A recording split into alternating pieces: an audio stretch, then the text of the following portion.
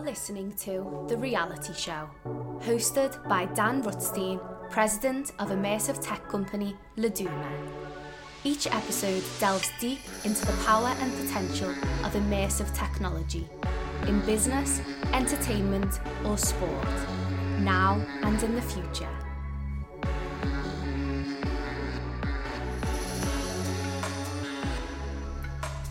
So welcome back to another episode of The Reality Show. Slight departure this time. We're not really talking with somebody who is part of an immersive tech company, but somebody who plays more broadly across the storytelling and innovation space. The man I have sitting opposite me is known as the King of Social.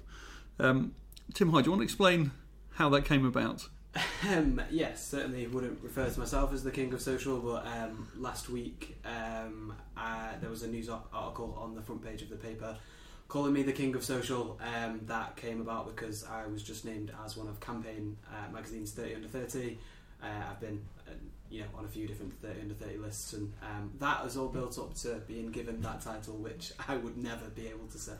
No, I mean, I love all these King of titles, but obviously, to be included in all these lists and so on, you must have done something quite special. So tell me a little bit about how you get onto these lists in terms of your background and what you know about this world. So I am ex-Ladbible and Social Chain, which is sort of now the biggest social media marketing agency in Europe. We're sort of super fortunate to be surrounded by some incredible entrepreneurs and people who've utilised social media and technology to really influence people. From there, I've been able to sort of leverage my understanding of social media, of people, and how to kind of influence those people to drive them towards sort of purchase decision. Worked with brands all over the world on different sizes of projects. Very passionate about kind of integrating the kind of media journey and creating sort of lots of different touch points with people. And I think that's one of the exciting things about immersive technology is you're really able to sort of evoke that next layer and next level of emotion in people when you're showing them something that's completely revolutionary and something that they've not responded to before. So speaking as somebody who hasn't been under 30 for not insignificant period of time, I think in the old days, if you were to winning awards in the PR world was the reserve of people over the age of 30, because those techniques are years of experience. But the world has moved on in terms of immediacy of message, and obviously a lot of young people are doing incredible things in this space. So tell me a bit about what it's like working in this fast-paced world where there is so much content and how you can fight for eyeballs. Yeah, I think it's it's a massive motivator that there is first movers advantage, and I think a lot of people that have specifically been able to sort of leverage social media have always followed a specific framework. Specifically, testing new things, specifically when platforms launch, a new product, whether that be live, whether that be specific stickers or hashtags, things like that, you do get sort of heightened advantage in that algorithm, and that therefore gives those people that are willing to take those risks and put themselves out there an advantage. I'd say, from an immersive technology standpoint, it's such an exciting time that, the difference in internet speeds is going to have a huge difference on, the integration of AR and VR activations for media companies and for brands all over the world. And I think it's just an exciting time to be, aligned with companies that are testing the boundaries, because whether that's reward from a brand awareness standpoint or a reward from actually driving acquisition, those opportunities are really there at the moment.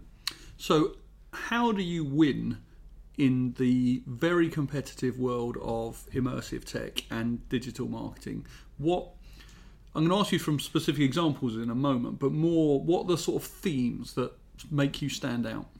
I'm a huge believer that you have to put yourself in that best position to be successful. I think there's lots of different case studies and examples of people doing things very well, and there's lots and lots of reasons why that's worked for them. One of those things is first movers advantage. One of those things is having a specific tone of voice and a specific take on a subject. You look at news outlets, specifically on Twitter. We've now moved away from just being able to state that a transfer has happened in the football world. It's actually what is that specific take you're having on that subject and adding that value. And I'm just a huge believer that good content is good content, and that can translate across any social and digital channel if you understand that audience, you understand what kind of clear tone of voice you have, and you understand how to create emotion from that user. That's kind of the framework of how you're going to win, and kind of doubling down on making people feel something, whether that's laugh, cry, get angry, have a controversial take. That's such a powerful way to kind of at least transform any of the platform algorithm barriers that you may face. So give me an example. I think, for example, specifically in the social media world, a lot of people get caught up with social first content. For me, social first content specifically means that it has early impact. It's got the right specific dimensions. You would always talk about leveraging video content because that has sort of typically 135% more reach in at least Facebook's algorithm compared to an image anyway. So you sort of do all these things to put yourself in that strong position. But then at the end of the day, people are very romantic specifically about content and specifically about immersive technology, that their vision is the right thing to do. But at the end of the day, it really depends on how that audience responds to that content, and so it's super important to sort of test something, learn from that, and then keep iterating and keep improving constantly. So have you seen any immersive tech examples that you're particularly impressed with? I think there's some great projection stuff out there. I think from an immersive technology standpoint, a lot of sort of high-end watch brands are doing some really cool stuff. Obviously, with higher ticket items, they can invest more in the marketing of those products. So Jaeger LeCoultre in their stores or on their road shows and trade shows at the moment, they've got this kind of like stand where you can put your wrist under basically a glass screen and it will project a watch onto your wrist. Now, that's kind of a quirky little bit of tech, which is quite nice. It's something different for people, cool. But then when you kind of actually think on a logistical basis, these watches are thousands and thousands of pounds. There's insurance problems with these. There's specifically a lot of them very rare, and so there aren't that many assets, and the use of technology is able to actually solve a lot of these problems. And I think that's something that's really interesting. Not just this sort of gimmicky AR, VR, immersive technology is cool, we tick the box. It's actually how is AR and VR and immersive technology solving solutions and actually either driving people to an end destination, data capture, or actually being able to solve a problem that you haven't been able to solve before. So there's a balance between sort of immersive tech experiences for the users there, whether there being a specific event or there being some cool AR thing they can do at home, and the ability to also then share that with other people. Is the balance now shifting towards the sharing being more important than the moment, do you think? Oh, I mean, I suppose it depends. If you're going to look at the data, I think Snapchat last quarter had its best growth since its early years, simply because they created an AR filter that made people want to re-download the app, or for users that they were never able to communicate with before, utilized literally this one filter, and they were actually going out there and downloading Snapchat for this sole purpose, which is kind of amazing. Which was the filter? It was sort of an old, it was a not the Russian sort of old person filter, but there was a kind of like there was a couple of different like female to male kind of filters that completely changed your face and what people look like, and people flocked to that as a platform literally just to sort of use this AR tech, which is really exciting and shows that there is an appetite for consumers to consume this type of content. But I think it's interesting for me is I think from a brand perspective, we're past the point of this is a gimmicky thing that we've got some budget for. How is this utilised in your marketing mix to, again, translate to we're either generating mass awareness because it's so cool that more people are going to talk about it and you're going to get those inherent conversations, or is it a thing that is then going to influence something because they're so engaged with this activation that therefore they are more likely to purchase from that brand or service? Yeah. So you touched on data, so let's talk about data. How important is data now? I mean, incredibly. I think data has always been extremely important. It's just we have access to more of it. I think specifically in the kind of social and digital space, you can get too caught up in the numbers and not also gauge things like sentiment analysis that have kind of actually paint more of the picture. We speak a lot to people about the fact that, when it comes to data, people want, a number that is finite, so 9 means 9. Whereas across social and digital, 9 kind of means 12, because there's a lot of these different platforms have, it's the same data, but it looks completely different. Your metrics across Facebook and Instagram will be different. Your metrics based on, Shopify compared to Google Analytics will be completely different numbers. And instead of being able to go, right, we had this many clicks here, you kind of have to take a step back and look at holistically all of the data from the different platforms and really sort of paint a picture of what the kind of data is telling you, rather than, again, as we want to be data analysis, understand that 9 means 9. Yeah. So, see, another thing you touched on was the as you called it, the Russian Yes. Face app. So, let's talk about that. So, in a way, when that came out, Yep. there was an immediate rush of everyone getting super excited about it. Again, FOMO, fear of missing out. It's a funny thing. It takes 2 seconds to download. You can be part of that conversation. So that's why it did. That's really when you can use the term viral. Yeah, it's a small version of Pokemon Go in terms of Yes. AR, Yeah. because it was a whole. It's a face filter, but it is augmented reality, and everybody bought into it immediately. So the Welsh rugby team did a what do our players look like? Even Piers Morgan did it. So everyone was getting super excited about it. And then, maybe it was the next day the stories came out about who ran this and what people are doing with your data and how they're using it. What should we be worried, excited? Is there going to be a lot more of this to come? Tell me how you feel about all of this. I think I can go out on a limb and put across my sort of personal opinion. For me, depending on what data you give people, I think it actually empowers you as a user, improves your experience. The reason why Spotify and the reason why Netflix have been so dominant is because they utilize your data to give you a better experience. You could have your best friend in the world, and if you go on their Netflix account and compare it to what's on your home screen, they are completely different things. You might even have very similar interests, but their algorithms, them using all this data based on what you watch, tailors that experience to you. So I think sharing specific parts of your data actually enhances people's experiences, and I think that's a very positive thing. However, as a culture, specifically in the UK, in the US, we hear data and we go, oh no, someone's got my data, and they feel like it's your credit card details. These companies don't have your credit card details saved. They just have specific data points which allow them to target you on multiple different fronts. Sometimes you could argue that you don't want that, and I do think you have the right to be able to say that, no, I do not want to be targeted. However, at the same time, for me, my online experience is curated based on the people I follow.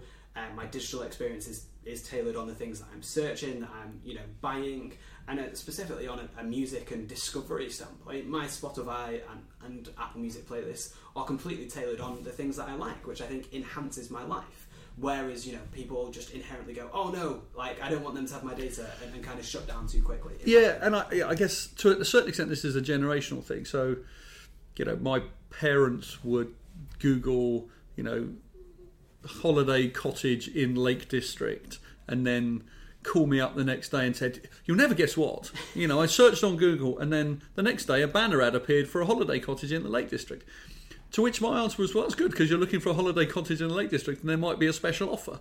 I know people so older people, I think that way. Younger people will deliberately go onto an online shopping cart, put things in the basket, then take them out of the basket, wait a couple of days, and they'll come back and there'll be some discount on those things that you didn't buy. And they're doing that deliberately. So I think you're right. The US and UK have got an obsession with data privacy and so on. But you're under 30, as a millennial, if that's what we have to call you, you're comfortable with sharing of data to enhance your experience. I personally am. I've got friends that are younger, older, that absolutely aren't, and they kind of want their internet space to be a safe haven, which I would argue it's never going to be. And again, for me, it's all about how I can improve my quality of life and my quality of experience, and giving these platforms better data to do that for me, that is a victory for me. But I also definitely understand that people do want their privacy, and I definitely think it is a generational thing. although obviously I'm very wrapped up in the social media advertising industry, and I understand how to get kind of data out of people and what interest-based targeting or geographical targeting, things like that. People are still super surprised that people even advertise on social media. They go, "What? There's ads on?" And they understand there's ads on Facebook, but they don't understand that that's actually people running them. They kind of think it's very similar to sort of programmatic, where it's sort of one size fits all retargeting. So I think as generations become more educated, people will understand why they're being targeted. And to be honest, it'll become much more difficult for advertisers, because similar to billboards, people will get used to them and start ignoring them. Yeah. So what platform, and I hope you're not going to name one that I've actually never heard of, because that would really date me, but what platform is the best one when you're talking to a client about their brand and maybe doing sort of digital marketing? Where are they trying to go? Where should they go? I mean, it depends what their goals are, and so it's always super important that from a business perspective, you need to have your business objectives. That then filters down to your communication objectives, and then the role of social and digital. And so typically 9 out of 10 businesses are going to be focused on making themselves more money. Marketing is usually an investment to actually make more money, which I think is important to set out at the start. I think the ability to build an audience, build a community, and actually drive acquisition. Facebook and Instagram is still by far the best platform in my point of view. From my point of view, being able to measure things on return on ad spend, being able to actually create great content, build that relationship with people, and actually take them on a journey towards purchase. It is absolutely phenomenal. Google's ad products are also really, really strong. You would argue that you don't necessarily get the same level of brand building through AdWords, however they can be super, super effective. And when we're talking to clients, it's really about distributing that risk. A lot of marketers you'll find are very romantic about what platform they are specialised in, and they'll go on for an hour at how you should be investing more in SEO. Now for me, it's about being very realistic and going, right, we've got all these channels that can be working for us. Where should we allocate our spend? Depending on what returns we're getting, that's where the money should go, rather than going, we're only going to target these platforms. Realistically, you can reach pretty much the same people across all of them, and it depends how you actually leverage those and how they facilitate your actual marketing plan and messaging from that. Yeah. Now, this is an immersive tech podcast, so let's go back to immersive tech. So here's a quandary. Immersive tech is often about experiences. It's about losing yourself in the moment, whether that's in AR or VR. It could involve headsets or elaborate displays. How does one market that in the social media world, where attention spans are shorter? By your very nature, you're probably scrolling through Twitter or Instagram. How do you capture the richer experiences of a deep immersive tech experience in a marketing sense on these flatter platforms? I think it depends on what your goal is, and so if you look at some of the brilliant work that Laduma have done with regards to some of the projection stuff at road shows, or trade shows, I would look at that, and the role of social media can then amplify that activation. So it's not only about targeting the 5,000 highly targeted perfect professionals at that trade show, it's about then translating and amplifying that same message through social and digital media after it. So you're not just hoping that those 5,000 people are your potential customers. For a fact that there's another 50, 100,000 people across the world that will also be interested in what product you're selling. So I think it's about, for me, integrating what the kind of scope of the project is, and kind of reacting accordingly. I think some of my favourite campaigns that I've ever been able to execute have really been able to take people from offline and transfer them online. So tell me about some of your favourite campaigns that you've worked on. I mean, from my sort of social chain days, there's two that come to mind. We made up a fake footballer called Rex Secco, got that to trend worldwide. Arsenal's press office had like thousands and thousands of calls. There was hundreds of thousands of tweets about it, 440,000 search results of Rex Secco. The reason why it was called Rex Secco is that was an anagram of a trade show we were speaking at called Soccer X, and that's just something that anytime I do a talk, that still gets a great reaction. And there was. And so the client there was the client there was also a social. You just wanted to sort of show how it can be done. A social media flex to sort of show the power of understanding time relevant content, understanding how to actually distribute that message across social media, and how to really sort of translate that message in. The other is we did a campaign which was when Zlatan Ibrahimovic transferred to Manchester United. We did this sort of billboard in Manchester, which accidentally was above the Manchester City store, which said "Manchester, welcome to Zlatan." Obviously, playing on his sort of arrogance, which he certainly has in abundance. Fantastic. Did you help him with the LA Galaxy move, where he did the advert? We didn't. That was full-page advert in the LA Times saying "You're welcome." That was all him. I think he's. But inspired by maybe your work earlier on. We would like to think so. That'd be a cool thing for the CV to say we did anything that inspired Zlatan. That'd be pretty cool. But I think when you do something on the ground, I think you react to it, and there's sort of more social currency. I think in the digital age, anyone can do a Photoshop mock-up, but actually physically seeing it there, and it happened.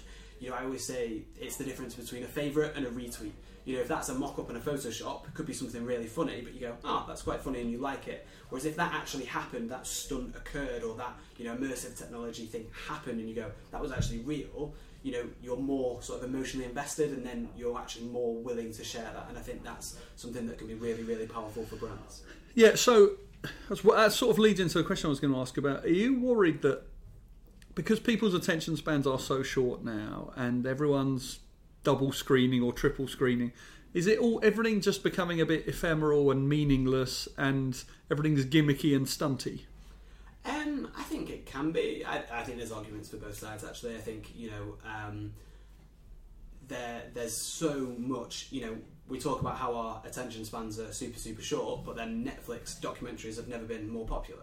And so that's a very good point. There's all these social media marketers and psychology experts will say that we now have shorter attention span than goldfish, and they'll have the data to prove that. I will mindlessly scroll through my phone, and if you said, can you remember the last 10 things you liked, I have not a clue, not even a clue what platform they were on. However, I can absolutely tell you, all the different things of a documentary I watched last night, or, I've binge watched hundreds of shows this year, and I am definitely bought into long form content. So I definitely think platforms do matter, and how you actually consume that content and where you consume it. But I definitely think it's more important to have a longer term content strategy. It's much more difficult to sort of put out a great tweet or put out a good video and then get great organic traction. You need to work a lot harder to get people's attention and keep it. And that's why a lot of the things we talk about is really mapping out that journey. And so Microsoft just doing one activation is a bit pointless, because it's a activation that's lost in this world of content.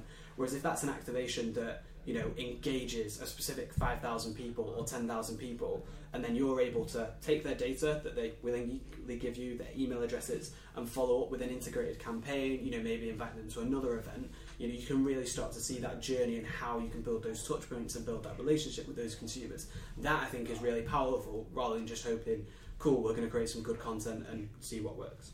So that's your jab, right hook approach. Yes. Multiple contact points, and that's how you turn interest into sales acquisition. Yeah, so I wish it was a bit more of an exact science, but there's data which it comes from e-commerce data, but it's stuff we've replicated across cost per lead for wealth clients, from cost per install for app companies, and cost per acquisition for e-commerce companies. But basically, this data suggests that 2% of sales are made on that first initial touch point. So for you to see someone for the first time ever, see their watch, see a product for the first time, it's not very likely you're going to buy it. It has to be a phenomenal product for someone to just see it, buy it. It has to be the right price point. You have to have the right credit cards on you. You have to have good enough internet connection. It's not very likely. And this data also suggests that on the second touch point, that's where 3% of sales are made. So if I see you again in 2 weeks, see the same watch you've got on right now, and go, do you know what, that's a beautiful watch, I'm slightly more likely to buy it. But what's super, super interesting is that between the 5th and 12th touch point, that's where 80% of sales are made. And so if you're just trying to take a holistic, data-driven approach, you want to communicate with people between 5 and 12 times before you ask them to do anything. Really build that relationship with people, build that brand equity, build that social equity, engage with them, make them feel something towards your brand. And then when the time is right, that's when you can start to do some sort of clever sequencing and clever content marketing to drive them towards purchase, rather than just going, hey, here's a 20% discount, I hope you buy it. That's never going to work. Yeah. Now, I don't want to keep going about age, but you're relatively young, but even in the time that you've been working, technologies, platforms have changed immeasurably. Absolutely. And probably will do at an even faster rate over the next 3 to 5 years. How does one position himself to make sure that you can take advantage of everything, including this sort of first mover principle you talked about earlier on as well? Yeah, I think it's a thirst for knowledge, and I'm very competitive, sporting background, and so you want to be at the forefront of things because it gives you an advantage. And so I think it's tough to always be first, but at least constantly be reading the right publications, constantly be understanding how content can evolve, or how the platforms are evolving, or what opportunities might be around the corner. Because I'm super fortunate. If I had gone to university and wanted to be a lawyer, I could be the most intelligent person in the world, but a lawyer who's worked for 10 more years than me will have read more books, will have more case studies, will have experienced these things. Whereas in social media, you don't get that. We were some of the pioneers behind some of these stunts and behind some of these viral activations, and yes, that gives us an advantage for now, but it's negligible in a couple of years' time, because the platforms will be so different. And so I think having that mindset to constantly improving, constantly staying on top of things, taking things that you've seen from other people and then implementing them in your own way is really exciting, because I think that breeds competition, and therefore hopefully there's going to be a better product with the outcome.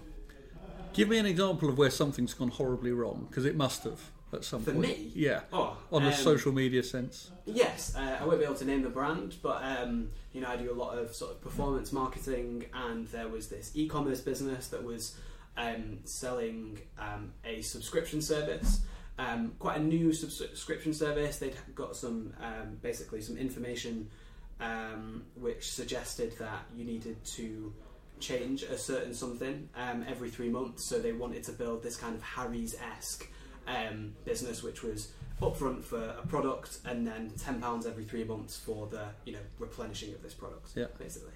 And what they did, they were using this agency, and they threw 20 grand a month at just paid social. So they'd spent 40 grand within 2 months. Their cost of the product, the RRP on the product was £30, and their cost per acquisition was £70, which is not sustainable. No. And so they came to me, they said, Tim, can you do any better? Me trying to back myself, going, yes, I'm pretty sure I can do better. This is going to end well, this story, I like it. Pretty confident we can definitely do better. We spent, I think, 10 grand over the next month, and did we do better? Yes.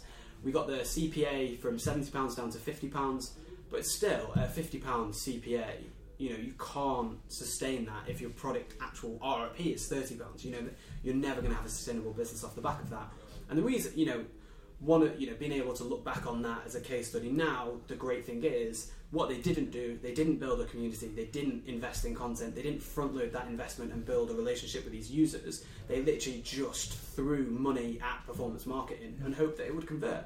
And that's not how things happen.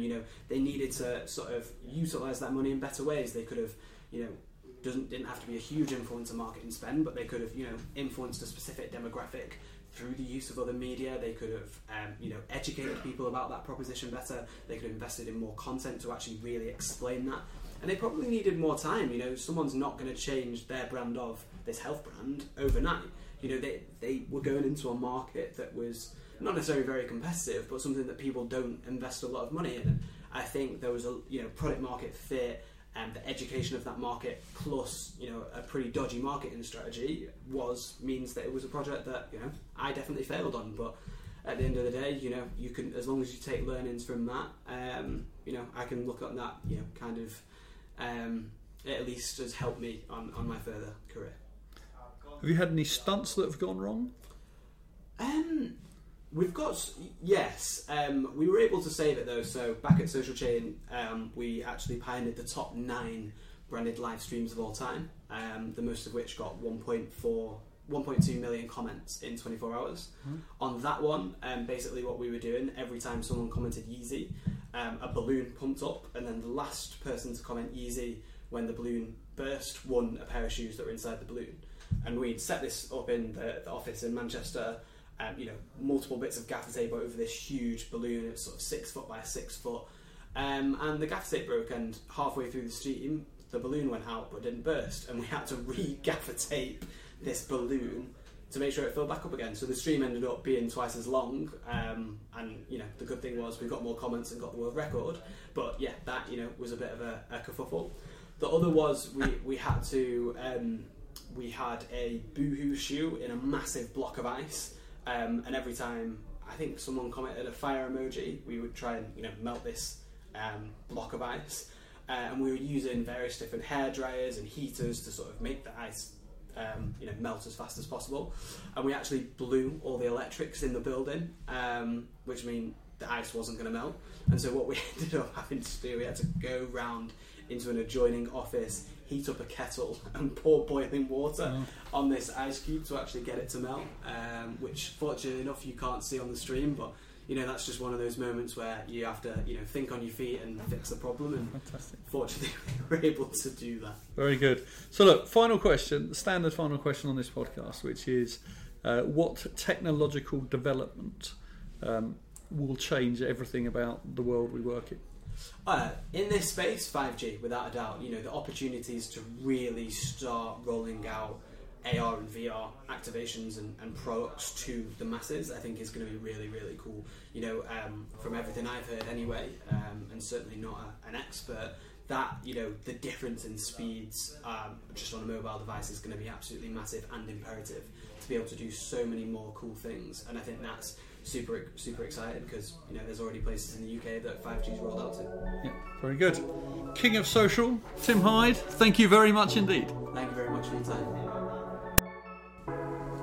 Thank you for listening to The Reality Show. If you enjoyed listening, please be sure to subscribe and leave a review. You can also find us on social media at Reality Show Pod. Thank you.